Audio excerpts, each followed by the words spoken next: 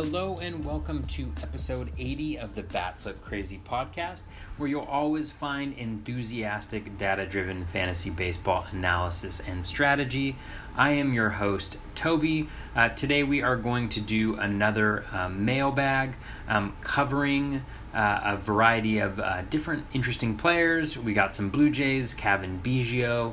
We got Vlad Jr. We have some questions about what's going on with Patrick Corbin, Griffin Canning, Matt Chapman, covering a bunch of different players, strategy questions about which backup closers or setup men we may want to be targeting moving forward as we approach the trade deadline. So a lot of really interesting topics to cover. This week, the podcast is actually coming to you from my hotel room in lovely Visalia, California, where I'm here for a week-long work conference. And so you may hear in the background a little bit of a hum. If you do, that would be the hotel air conditioning. I'm in a nice little comfort suites here. So that is, it's been a good week. Long days of training for this conference that I'm at, but enjoying it so far. I try to bring the podcast from everywhere. We've done it from Atlanta. We've done it, I think, from up in Alaska where my family lives. We've done it now in Visalia. We've done it in Washington State. We've done it in Northern California. Wherever I am, I'm always trying to bring the podcast and I enjoy doing it. So hopefully the audio quality isn't too bad because of that AC blowing there. But if you do enjoy this podcast or any of the podcasts, please do go to iTunes, leave a 5-star rating and review. Folks have been great. We are almost at 120 ratings and reviews, 118 of those being 5-star. So I just cannot thank folks enough for taking the time to do that. And for leaving reviews if you have a chance. It's very helpful in helping spread the word about the podcast and making sure people know about it, and also in that tricky Apple Podcasts algorithm. So thank you so much for taking the time to do that. As usual, the best place to reach me is on Twitter at BatFlipCrazy. That is the best place to reach me. The website is batflipcrazy.com, although, as usual, I have not been doing a great job of keeping that up. It is just tough to... having 14 teams this year, 10 of them with Fab, is way too much. If you find me next year signing up for this many leagues with Fab, please do reach out to me and say, Toby, it's not good for you to do that. Focus your attention on fewer leagues next year. All right, we are going to hop into the June 13th mailbag. A bunch of really great questions coming from Twitter. Let's get this party started. All right, let's get cracking. We are going to cover mailbag with questions from folks on Twitter. Before I started that, though, I just wanted to give a little bit of the lowdown on pitching this year. I know we've heard a lot about how the ball is not necessarily juiced, but there's reduced drag on the ball. Balls are going further. They're going a little bit faster. And so for that reason, pitching has been kind of it's been terrible, to put it mildly. And so when we take a look at the year-over-year increase in ERA for this year is up 0.34 of a run, so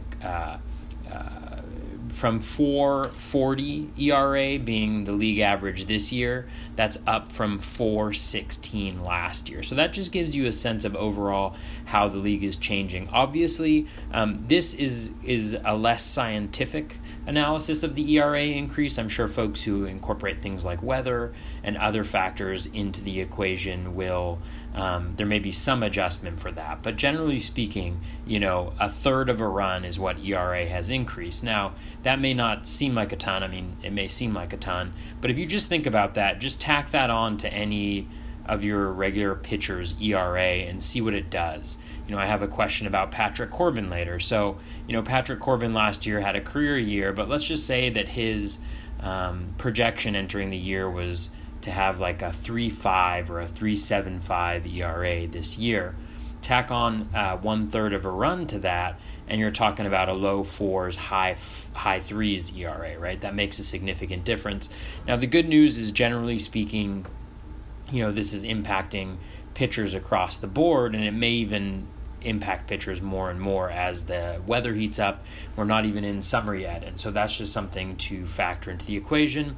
Obviously, it's not going to impact all pitchers the same, right? Folks who give up fly balls may be impacted a little bit more, but it's just something to consider as you analyze pitchers, right? Don't look at the ERA and immediately toss somebody aside who looks like they're going to have a 4 ERA, because that's pretty close to a 3.65 ERA from previous years. So just consider that as you think about pitching moving forward. Continue to monitor what the adjustment is, and make sure you're looking at rest of season projections for a lot of guys. I know that the bat is already incorporating that into both hitter and pitcher rest of season projections, the change in the ball, and so just make sure you're paying attention to that moving forward. All right, let's jump into the mailbag. So the first question comes from @J_Blue24, a longtime listener and engager on Twitter, if that's a thing.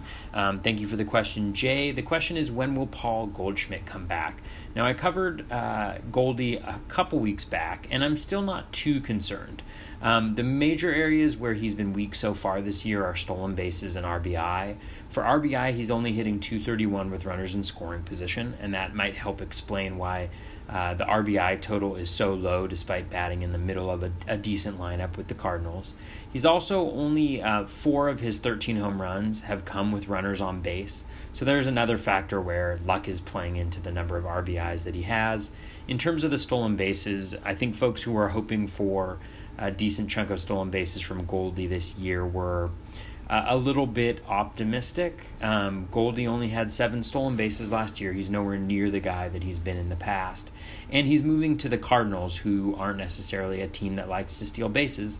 And he's batting in the middle of that lineup, surrounded by some decent hitters. And so for that reason, I was not expecting a lot of stolen bases from Goldie. That's why I'd given Freddie Freeman a little bit of a bump over him heading into the year. But at the same time, I don't think there's huge reasons to be concerned. His expected WOBA for Goldie is 375, which is decent. He's hitting over 300 over the last 2 weeks. That 375 expected WOBA is over the last month, which is solid. I think it's just a matter of time. I mean, the only area where there's a little bit of concern for me is in the StatCast metrics. His barrel rate is down from last year, but again, remember, last year he struggled early on. He heated up in the middle of the year, and so maybe there's just an adjustment period moving over to the Cardinals. I don't see anything in the underlying numbers that jumps out as a huge red flag. So keep sticking him in your lineup, and hopefully that comeback will come soon if you own Goldie. All right, the next question comes from a good friend of mine, Andrew Matney, @MidnightMatney on Twitter, and his question is, please explain why Jason Vargas is now unhittable. Well, Drew, I hate to break it to you, but Vargas hasn't been unhittable. He has given up some hits, but he's definitely been, and he's maybe been a little bit lucky. Over his last 5 games, he has a 3.4% home run per fly ball rate. So obviously that isn't going to continue, especially when you consider that over the last 2 years, it's been at 16.7% last year, and then 12.1% 2 years ago. So that's definitely going to go up. He also has an 80% strand rate, which is particularly high for a guy like him who doesn't strike out a bunch of guys. When you look at the underlying skills, there's really nothing that stands out. The swinging strike rate is low. The in-zone contact rate is high. There's nothing in the control metrics that points to any particular drastic changes. He does have a 286 expected WOBA over the last month, so he's pitching well. He's not giving up a lot of quality of contact. But what we know from expected WOBA is that it's not predictive, right? It describes what's happened in the past, but it's not predictive of the future. And for that reason, and because of just who Vargas is as a pitcher, right? He's a guy who pitches to contact. changes in the quality of contact that he's giving up can be significant, and they can have a big impact. And so I'm not really targeting Vargas anywhere. Maybe he's a matchup play now if he has a good matchup or a 2-start week that isn't terrible. But other than that, I am staying away from Vargas and hoping that I don't catch that regression on my team. The next question comes from at Dolph Haldhagen, which is the Twitter handle for Alex Chamberlain, fantasy sports writer of the year, I believe, for fantasy baseball. Really great fantasy baseball researcher, somebody that you should definitely be following. His question is, how do I stop my teams from sucking? Well, that's pretty simple, Alex. You just listen to this podcast and you follow my Twitter feed, and you should be in pretty good shape.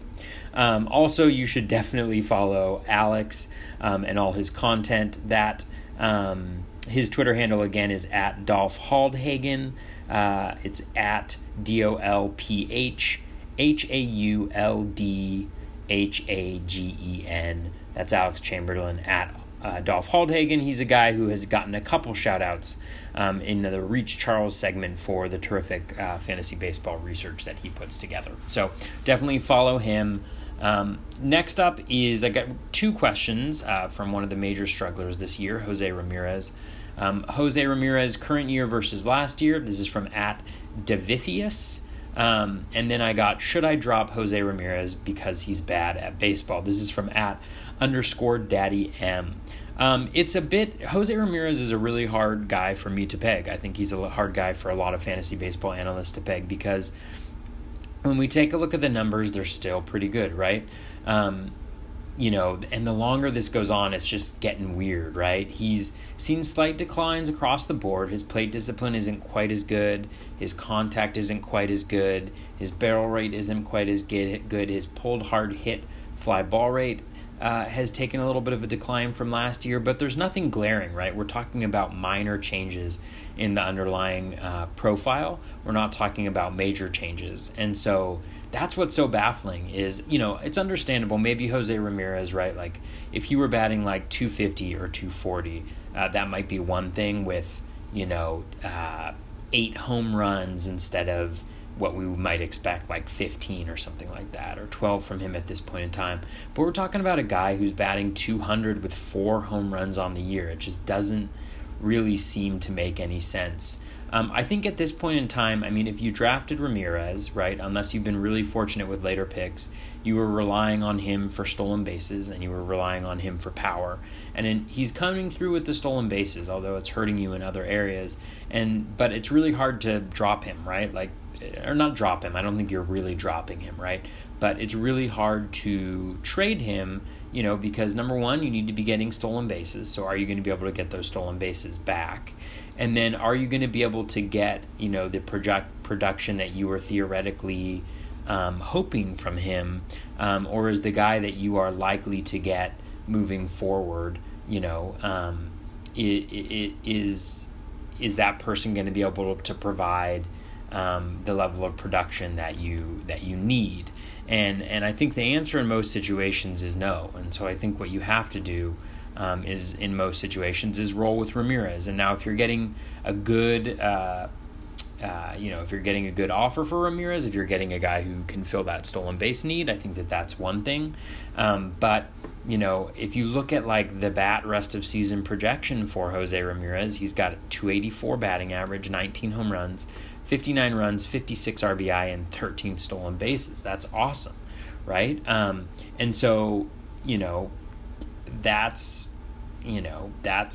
the projection, right? And maybe he's a guy now who is going to finish, he's just one of those anomalies that isn't going to live up to his projection. But again, when you look at the underlying metrics, they're not as bad, right? There's definitely a quality of contact issues. His expected batting average, his expected slug is not as good as where it should be. But, again, like the hope is that as the weather warms up, maybe he becomes a little bit more successful. So definitely, I think of all the strugglers this year, Jose Ramirez is just really the hardest one for me to pinpoint what exactly is going on, although it's clearly a quality of contact issue now that he's got nearly a full year of just this terrible BABIP and batting average.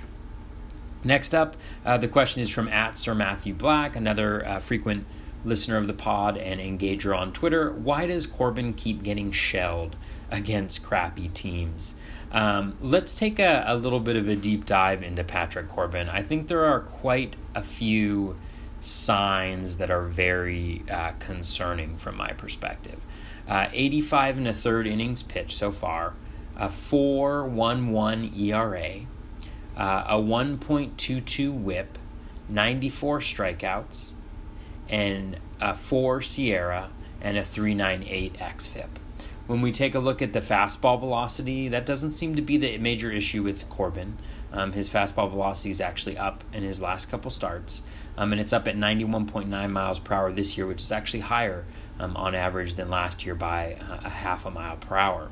However, his O swing is down 5% at 33.3%. It's still a very solid number.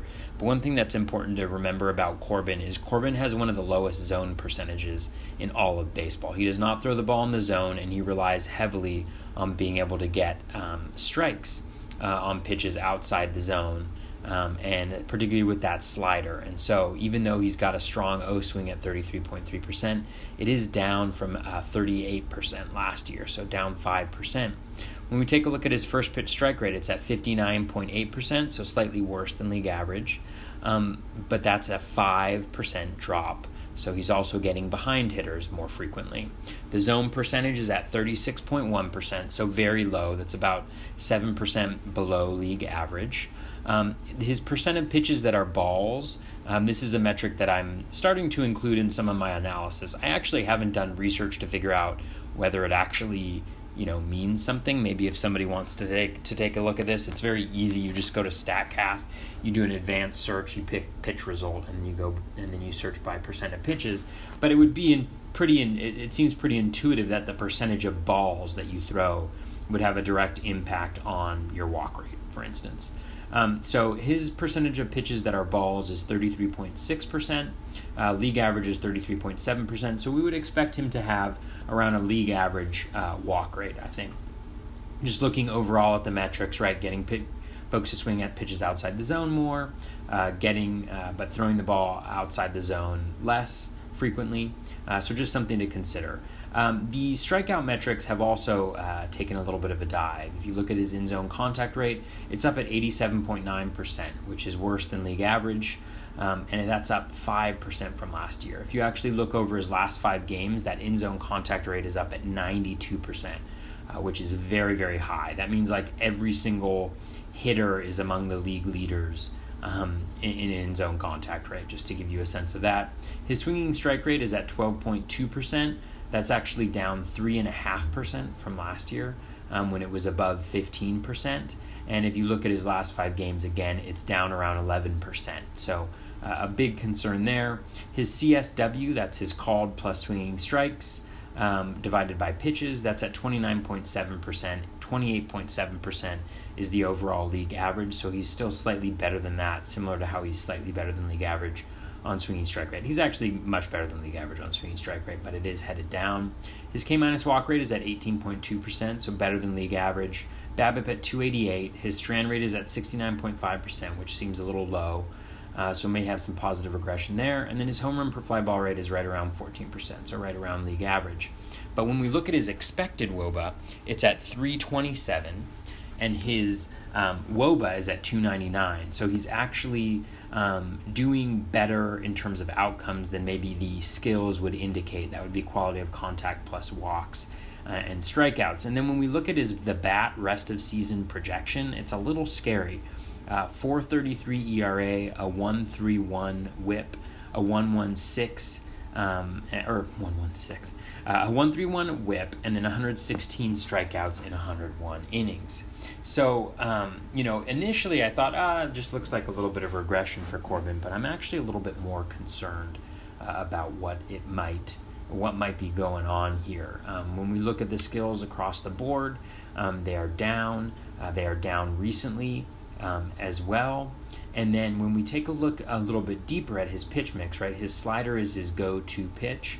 It's still doing well this year, but the swinging strike rate on it is down 6%, and the O swing is down 10% on that pitch. And remember, he relies really heavily on that O swing, to help limit the walk percentage that he would have otherwise with such a low zone percentage. Over his last 5 games, his zone percentage is also around 31%, which is it's pretty unsustainable. I mean, regardless of how high your O swing is, unless it's like in the 40s or something like that, which isn't taking place for Corbin. So a lot of concerns with Corbin's underlying profile. I'm not sure exactly what is going on with him, but whatever it is not good, and we just got to hope, if we're owners of Corbin, that he's able to identify what that problem is and make adjustments accordingly. All right, the next 3 players comes from suggestions are from @TAGates99. It's Jesse Winker, Nick Senzel, and Aaron Hicks. Winkler has really struggled recently, and I think it's pretty clear why. If you look at his 30-game rolling average, his ground ball percentage has surged at the same time that his hard hit rate has fallen, and so we're not getting the quality of contact that we really want from him. His ground ball percentage over those 30 games is approaching 60%, while the hard hit rate is below league average, and Winker, at least recently in his career, has been well above league average in that hard hit rate. At the same time, his contact rate is falling, and it's actually falling down to about league average, and he's normally pretty elite at that. So all in all, some pretty bad signs for Jesse Winker. Again, we're dealing with small sample sizes. He's got a pretty steady track record at this point in terms of strong plate discipline, strong contact skills, but his quality of contact has definitely fluctuated throughout his career, so he's not quite there.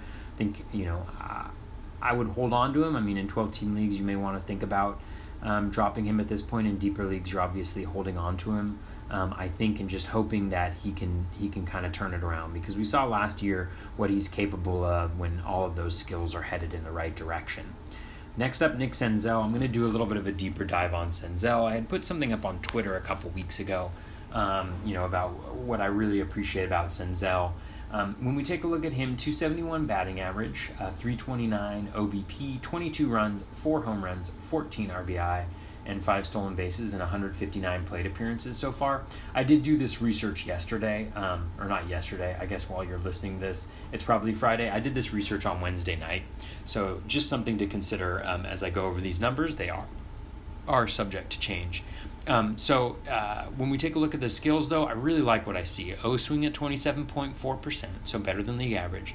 In-zone contact rate at 85.7%, so right around league average.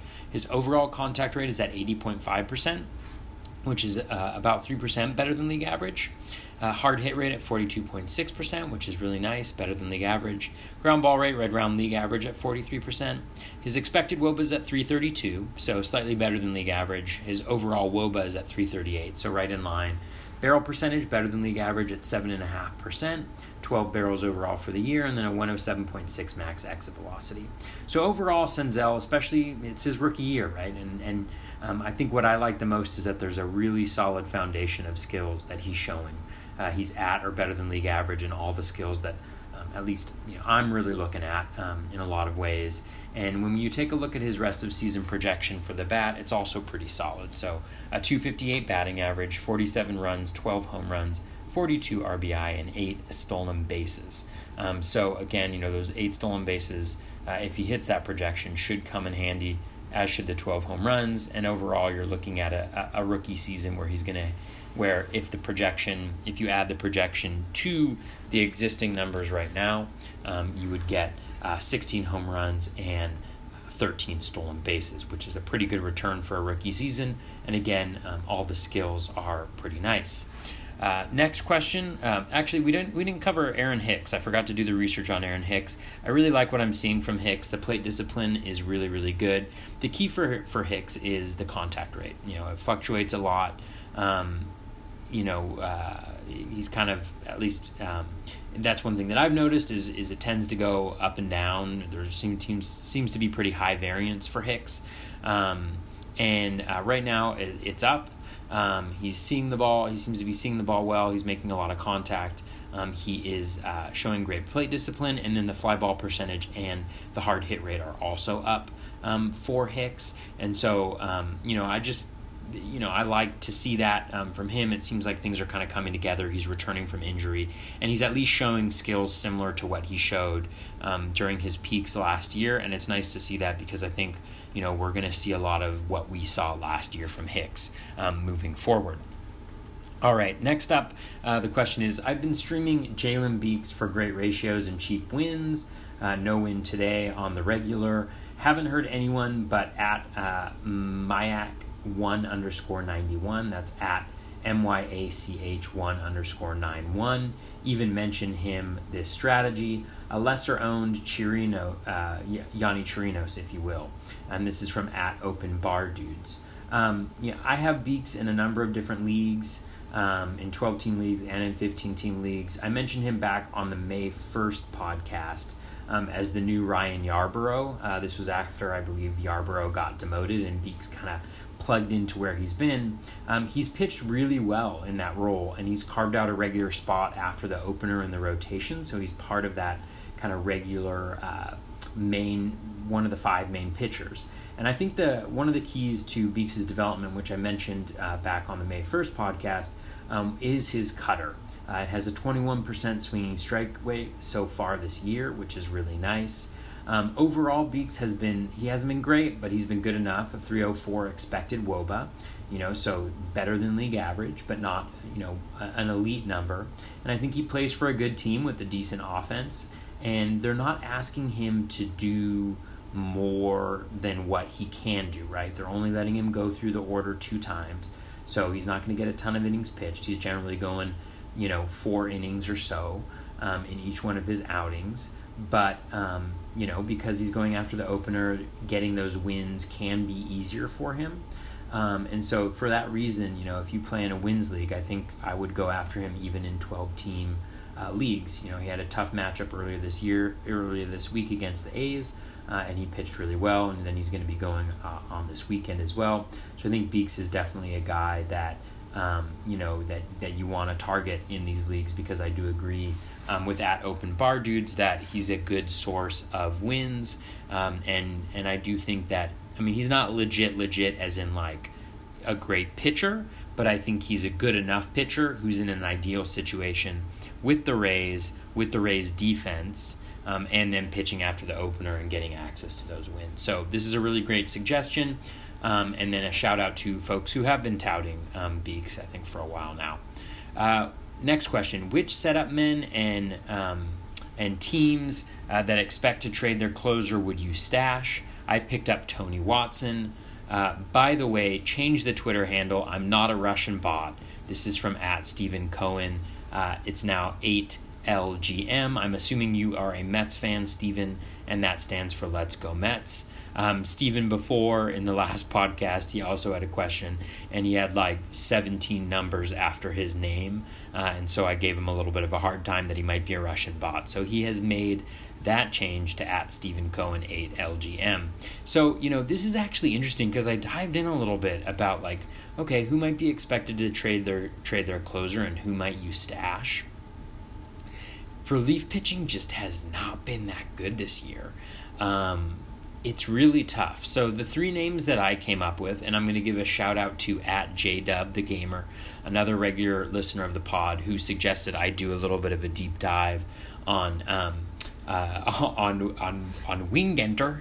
I don't even know if that's Wingenter on the Padres, who I hadn't really been considering much, and then you realize that the Padres are probably out of the playoff picture, at this point in time, or at least they may be sellers if they're realistic about their chances. And so, but the 3 guys that I came up with, and again, this was a lot harder than I would generally expect. So the first one would be with Brad Hand in Cleveland. I believe Hand is going to be a free agent after this year, and so the Indians don't have a ton of reason to hold on to him for longer. Nick Whitgren has been the guy who has been, kind of getting the 8th inning duties for the Indians, and it's not a bad position to be in. The Indians aren't a great team so far this year, but they do play in the AL Central, and that's not a bad place to pitch. So Whitgren is probably the handcuff there for Hand.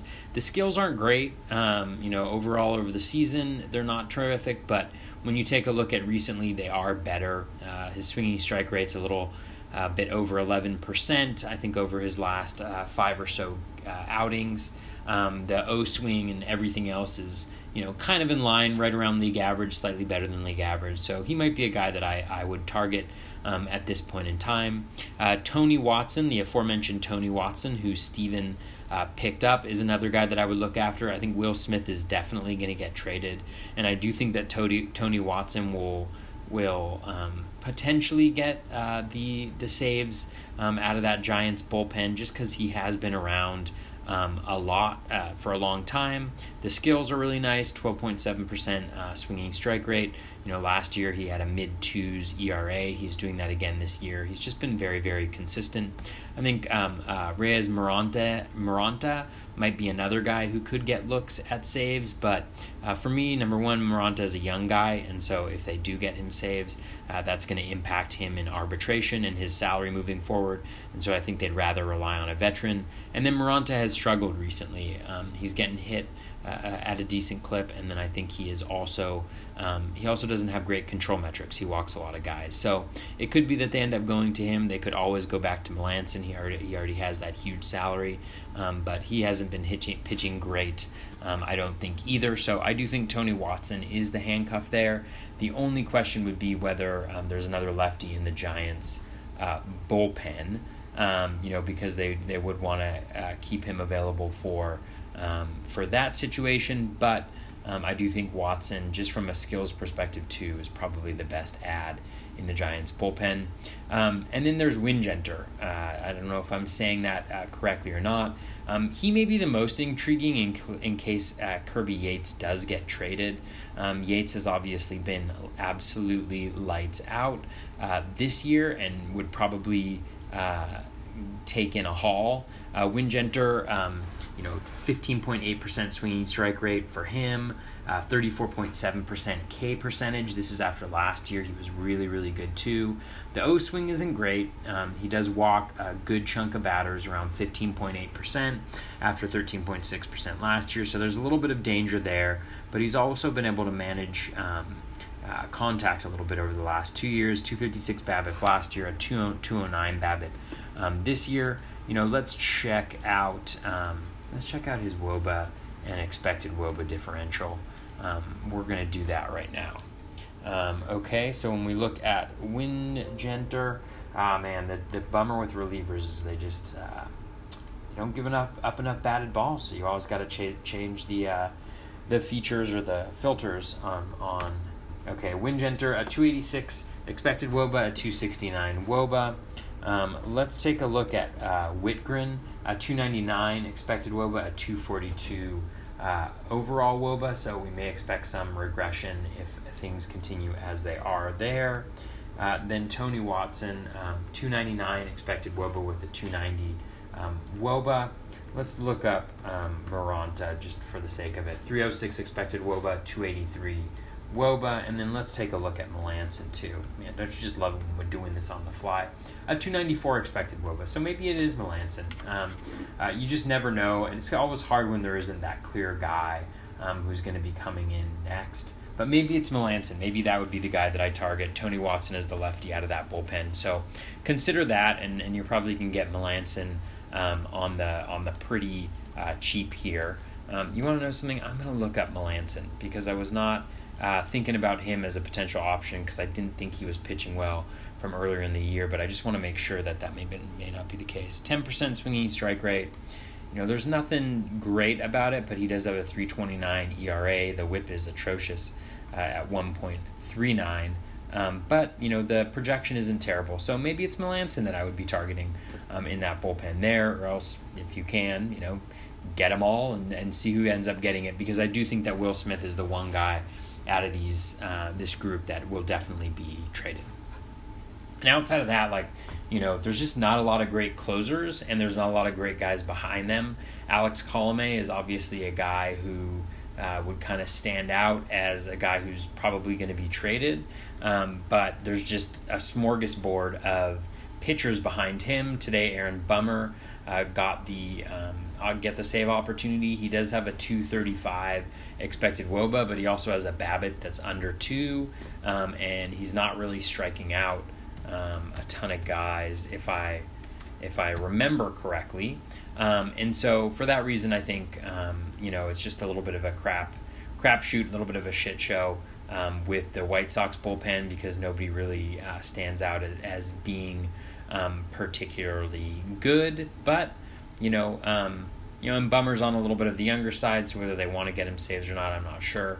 But either way, I'm kind of staying away from that White Sox bullpen outside of Alex Colomé. All right, up next we have Ryan Braun and Luke Voit were suggested by @MyCousinTimmy.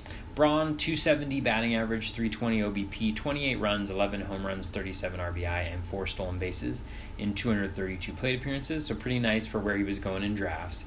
O-swing is at 38%, although it has been improving recently. In-zone contact rate at 88%, although it has been going down over the last 30 games. That's the trend. Contact rate 75.5%. That is a 4% decrease from last year in his overall contact rate. So you see the strikeout rate going to go up probably as a result of that. Hard hit rate at 45.3%. The ground ball rate is very high at 53.8%. It's particularly high recently. When we look at the StatCast data, 336 expected WOBA, 338 WOBA, 19 barrels, 8.2% barrels per plate appearance, and a 111.7 max exit velocity. So all around solid numbers there, what you'd expect from Braun. It's not great, but it's very good when he plays, and he's been playing consistently, which I think is the key to him getting some good value for folks. When we take a look at the rest of season projection, it's pretty nice for him. 272 batting average, 334 OBP, 45 runs, 15 home runs, 43 RBI, and 6 stolen bases. So in total, if you add the current production with the rest of season projection, you're looking at 26 home runs and 10 stolen bases from a guy that you were drafting around an ADP of 200. And to go with that, you're going to get 80 RBI and maybe 70 or so runs. So really nice production there from Ryan Braun. I would expect him, to continue to provide some fairly consistent production when he is in the lineup, and so long as he stays uninjured. Luke Voit is up next, a 263 batting average, a 380 OBP, 44 runs, 16 home runs, 44 RBI, 0 stolen bases, and 287 plate appearances. The O-swing is solid at 26.4%. The in-zone contact rate is at 79%, so below league average by about 6.5%. But that is up by 4% over last year, which is a nice sign. But his overall contact rate is around what it was last year at 68.6%. That is about 8% lower than league average, so not great for Voit. The strikeouts are going to be there, but as are the walks, as you can tell by the good plate discipline. Hard hit rate at 37.3%. Now, this is actually down 10% for Voit, and then his ground ball rate is at 39%. That's 4% higher than last year. So a little bit of concerning signs for Voit there. When we take a look at his 30-game rolling average, the ground ball percentage is also way up, and the hard hit rate is down. And so that's just something to consider. Again, it's a 30-game rolling average. There's going to be some variance in those metrics, but it's just something to consider. Like, you don't want him hitting the ball on the ground, and you want him hitting the ball hard, and he's not doing that as consistently. When we take a look at his rest of the season bat projection, 261 batting average, 345 OBP, 50 runs, 18 home runs, 49 RBI, and 1 stolen base. Combine that with what he's done so far, you're looking at 34 home runs, and then you're looking at about 95 runs and RBIs with a 260 batting average. Like, that's money for where you were buying Voit. Again, some recent struggles, at least in the underlying metrics for Voit, something to certainly consider and to monitor. But he's been a pleasant. I don't know if he's a surprise, but he's been pleasant in the fact that he's getting regular plate appearances and continuing to produce. Matt Chapman and Griffin Canning is recommended by @PVDaSpeedy. So taking a look at Matt Chapman, 249 batting average, 336 OBP, 41 runs, 16 home runs, 36 RBI, 0 stolen bases in 298 plate appearances. O swing is at 23.6%. We've come to expect that from Chapman, very solid. He's held on to most of the contact gains from last year. In-zone contact rate at 84.2%, so slightly worse than league average, but his overall contact rate is at 79.8%, better than league average. Hard hit rate at 43.9%. His ground ball rate is up 4% this year at 44%. Not a concerning level, but slightly worse than league average. StatCast metrics, a 361 expected WOBA on a 355 WOBA. So the results matching the underlying skills in general. 22 barrels, 7.4% barrels per plate appearance, and then a 113.3 max exit velocity. The bat rest of season projection is 256, 337, 55 runs, 21 home runs, 55 RBI, and 2 stolen bases. When we combine those two, so his current production already, and then the rest of season projection, you're looking at 37 home runs, 96 runs, 89 or 91 RBI, and a couple stolen bases. So really nice production from Chapman, especially since he didn't really fly up drafts in terms of ADP this year.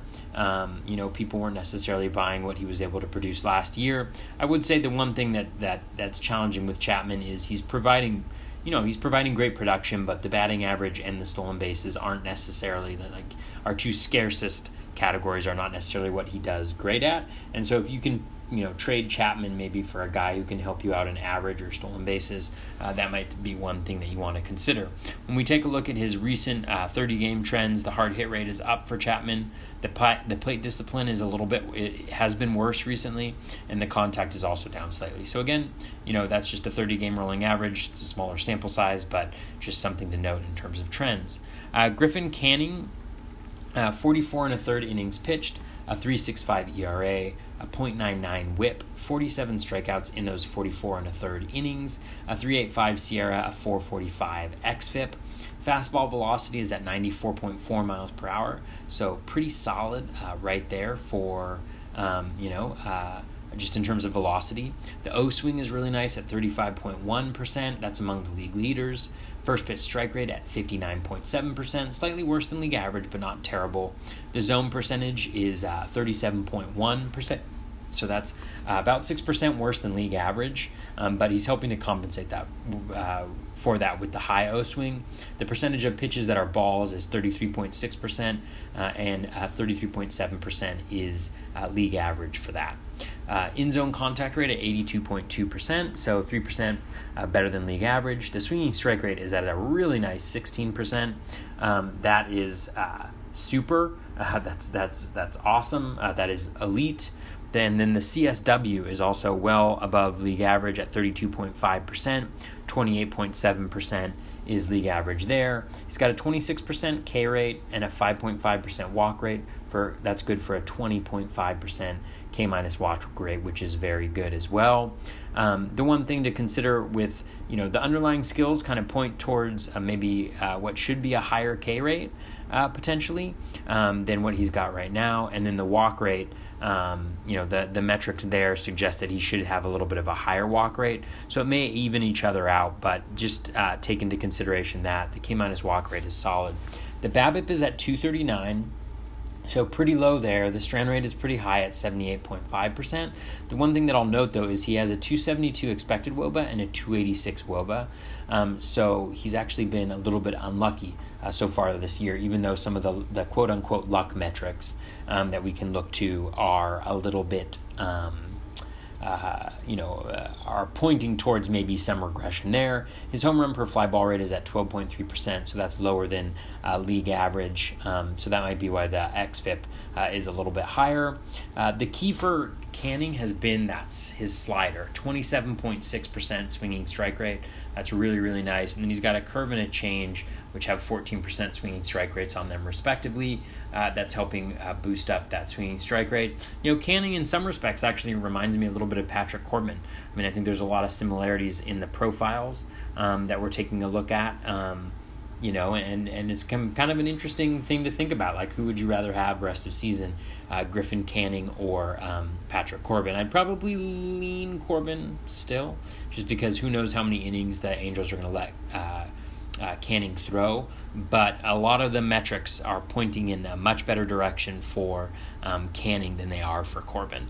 The bat rest of season projection, though, for Canning is not great. 4.55 ERA, a 1.31 WHIP, 85 strikeouts in 82 innings. Next up, what players are you trying to buy for 80 cents on the dollar if possible? I guess it's really trade targets. This is from @JohnO'Hardles. If you go back to last week's episode, I did cover some underperformers and some overperformers. So, kind of your traditional buy low, sell high type of guys. So go back and take a listen to that. Some of the things that I use in taking a look at who I want to identify as somebody to go after would be taking a look at the differential between WOBA and expected WOBA for hitters and pitchers, and just go to Baseball Savant and click on the differential and see who's got a big differential, and then do a little bit of a deeper dive on some of the players. Take a look at the recent skills and whether you think there should be better days ahead. I know just a couple guys that jump out at me. Zach Wheeler, I know he didn't pitch well this year, but I would target him as a pitcher, and then I also think that Noah Syndergaard falls into this category as well, although the slider the slider not being as good as it has been does concern me a little bit. But Jono, just go back, listen to last week's episode. I mentioned some hitters and pitchers there. Will Myers, please, from @TZFBFan. This one kind of hits close to home for me because I own Will Myers in my 3 biggest leagues, my 2 main events, and my TGFBI.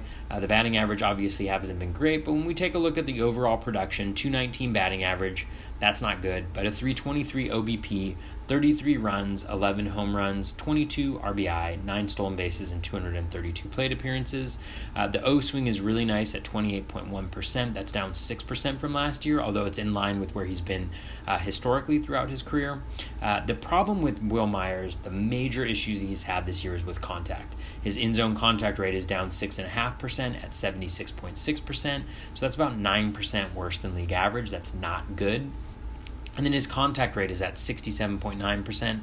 That's a decrease of 9% from last year. So he's gone from right around league average in terms of his overall contact rate to about 10% worse than league average, or 9% worse than league average. That is not good and something we need to see improve. The good news is that recently that contact rate has started to go up, and so hopefully that's the start of a little bit of a better contact rate for him moving forward. But his hard hit rate is at 50.4%, which is awesome.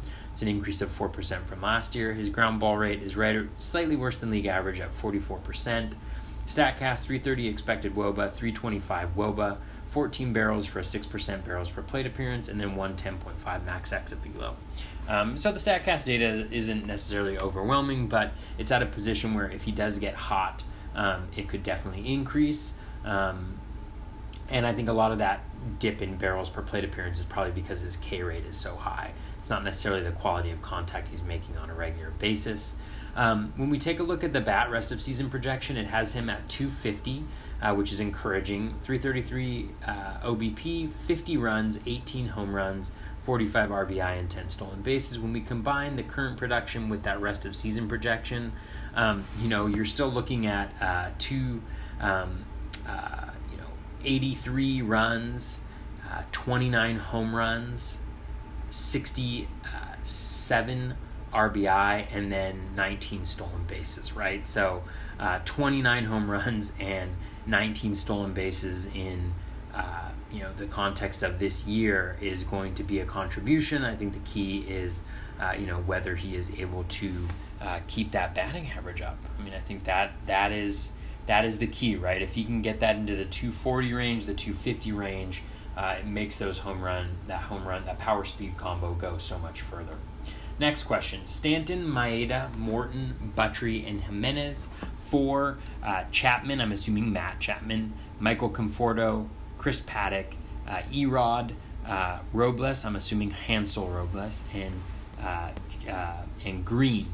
That actually reminds me, one closer that you definitely should look at is Joe Jimenez on the Tigers. If Shane Green gets traded, which I think is probably likely. So the question is, in a vacuum, which side do you want? And this is at dispatch_Jesus. Analyzing trades in a vacuum is difficult, right? So, like, if we look at this trade, the team on the left, so the team that's got Stanton, Maeda, Morton, Buttrey, Jimenez, that's a ton more pitching, right? Maeda and Morton are both pitching pretty well this year, Morton in particular. So that's really, really good. Stanton obviously has major injury concerns, but when healthy, he should be really, really good. Ty Buttrey and Joe Jimenez don't currently have access to saves as is. They may have saves down the road, but they don't right now. Let's see. Actually, let me check out Joe Jimenez's numbers so far this year. I know the swinging strike rate, at least the last time I looked, was pretty high for Jimenez, but I'm not sure the actual production has been that good. And my internet is being slow. As I mentioned in the intro, I am in a hotel room. And so you never know what you're going to get. Okay, it's not coming up, but so there's that. And then when we look at the other side, right, it's Matt Chapman and Michael Conforto. So you're getting two hitters who, I'd argue, like, in a deeper league, I'd rather probably have those two hitters than I would just Stanton. But then Chris Paddock obviously got sent down. Erod has been struggling a little bit. He has not been consistent. So there's a huge difference in pitching, I think, between the two offers. There is not a huge, at least in starting pitching, and then the hittings is pretty similar. It's just a matter of whether you want the one guy or you want the depth. So I think the number of teams in the league would make a big impact. If it's a 15-team league, then I probably want Chapman and Conforto. If it's a shallower league, then I want the higher ceiling that maybe Stanton has, because it's easier to replace some of the power for Chapman and Conforto. But we don't know how many innings Paddock is going to pitch. Erod has been inconsistent. I think Robles and Green have access to saves right now, and Buttrey and Jimenez don't. So, trades and vacuums don't actually exist. Like, the closest to it is points leagues, because then it's just a matter of, like, which side you expect to have more points. So what I would say is, I think in shallower leagues, I'm leaning towards the Stanton, Maeda, Morton package. I think in deeper leagues, maybe the Chapman, Conforto package. But again, so much of it depends on whether you need saves or not, whether you need starting pitching or not, and how much you need hitting and that depth. So that's how I would go about looking at that deal. I'm not going to say one way or another, because vacuums don't exist, and I am not doing like an overall analysis of what each player's projected value is for the rest of the season, adding those together to figure out which side has more value.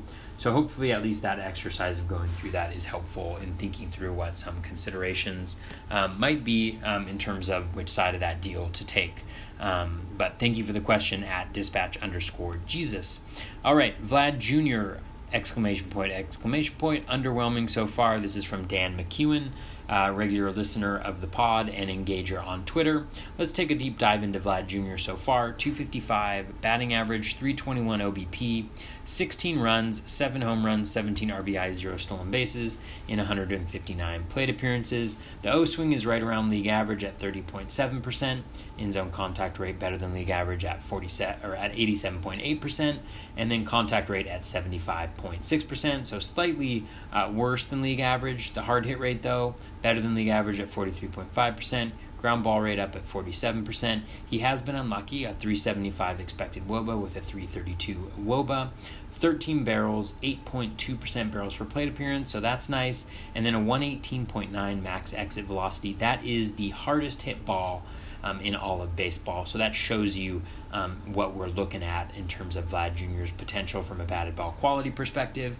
The bat rest of season projection is a 287, 351 OBP, so really nice there. 48 runs, 16 home runs, 46 RBI, and 2 stolen bases for Vlad Jr. So Vlad Jr. has been unlucky, and he has been heating up recently. I think if you take a look at the expected WOBA leaderboards over the last month and a couple weeks, Vlad Jr. is all over those. He's way up in those, and so I think he's starting to get a little bit of a hang of it in terms of Major League Baseball. I think he is going to be fine moving forward. any sign of Manny Machado being at least average.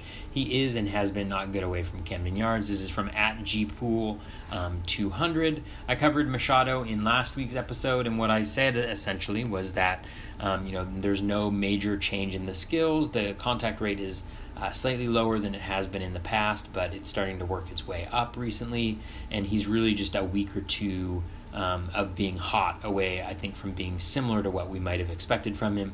It's funny, I got a question about him today, and I said, he's just 1 or 2 hot weeks away from being about where we expected him to be, and that he has 4 games in Coors, and that's going to be helpful. And lo and behold, he hit 2 home runs today, drove in, I think, 3 runs, went 3 for 5. A few more of those games, and you're looking at, Machado being pretty close to what we might have expected, especially when you factor in, I think most of the projections docked him a little bit when he moved to, moving out of Camden and moving to Petco, or whatever they're calling the San Diego Stadium these days. So I think that he should be okay. Next up, Cavan Biggio. Plate discipline numbers look good, but no results yet. This is from Matt Olson, not Matt Olson, the first baseman for the Oakland A's, but @MOLS10, @Moles10. So Biggio taking a quick dive. I'm not going to take a look at his numbers so far because he's only had like 52 plate appearances. But as you mentioned, the plate discipline numbers are really, really good. O-swing at 9.2%, so that's elite. One thing, though, that's important to consider for Biggio is that his swing percentage is only 32.5%. That's 13% lower than league average, so he's getting a ton of called strikes against him, and that's why his strikeout rate is so high. In-zone contact rate at 82%, so worse than league average, but his overall contact rate is right around league average at 77%.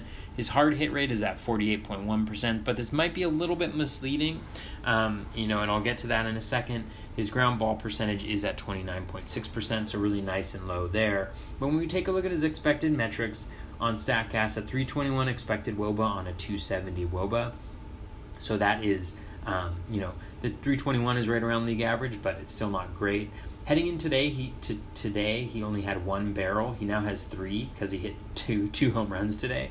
So that's going to shoot that barrels per plate appearance up considerably. I think he should now have 3 in 57 at bats, which is still going to be pretty low, but much better than a 1.9%.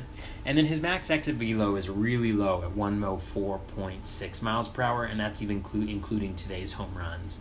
And so, the 192 BABIP isn't going to stay there, but I think the batted ball quality is a question for Biggio. He's just, at least has not, so far in his 60 or so plate appearances, has not shown the exit velocity or quality of contact that we want to see, despite having that high hard hit rate. All right, so that is going to cover this week's mailbag. Some really good and interesting things there to take a look at.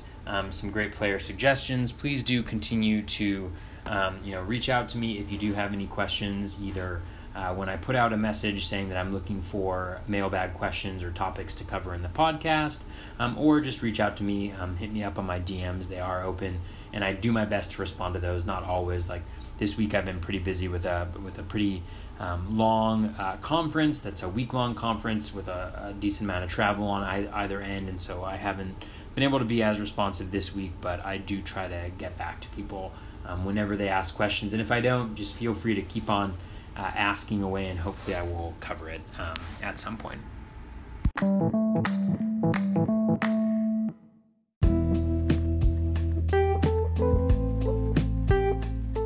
That is going to wrap us up for episode 80 of the Batfoot Crazy podcast. Thank you so much for listening. Thanks to everybody who sent in questions for the mailbag.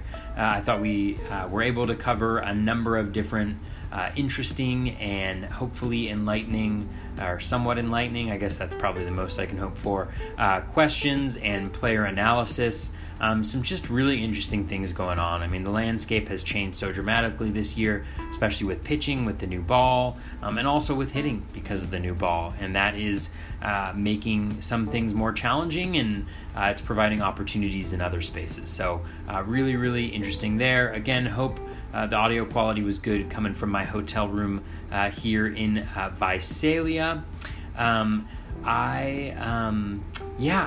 keep those questions coming. Really looking forward to continuing to do this mailbag segment. I'm enjoying just the diversity of questions I get to answer and take a look at. So thank you so much for doing that.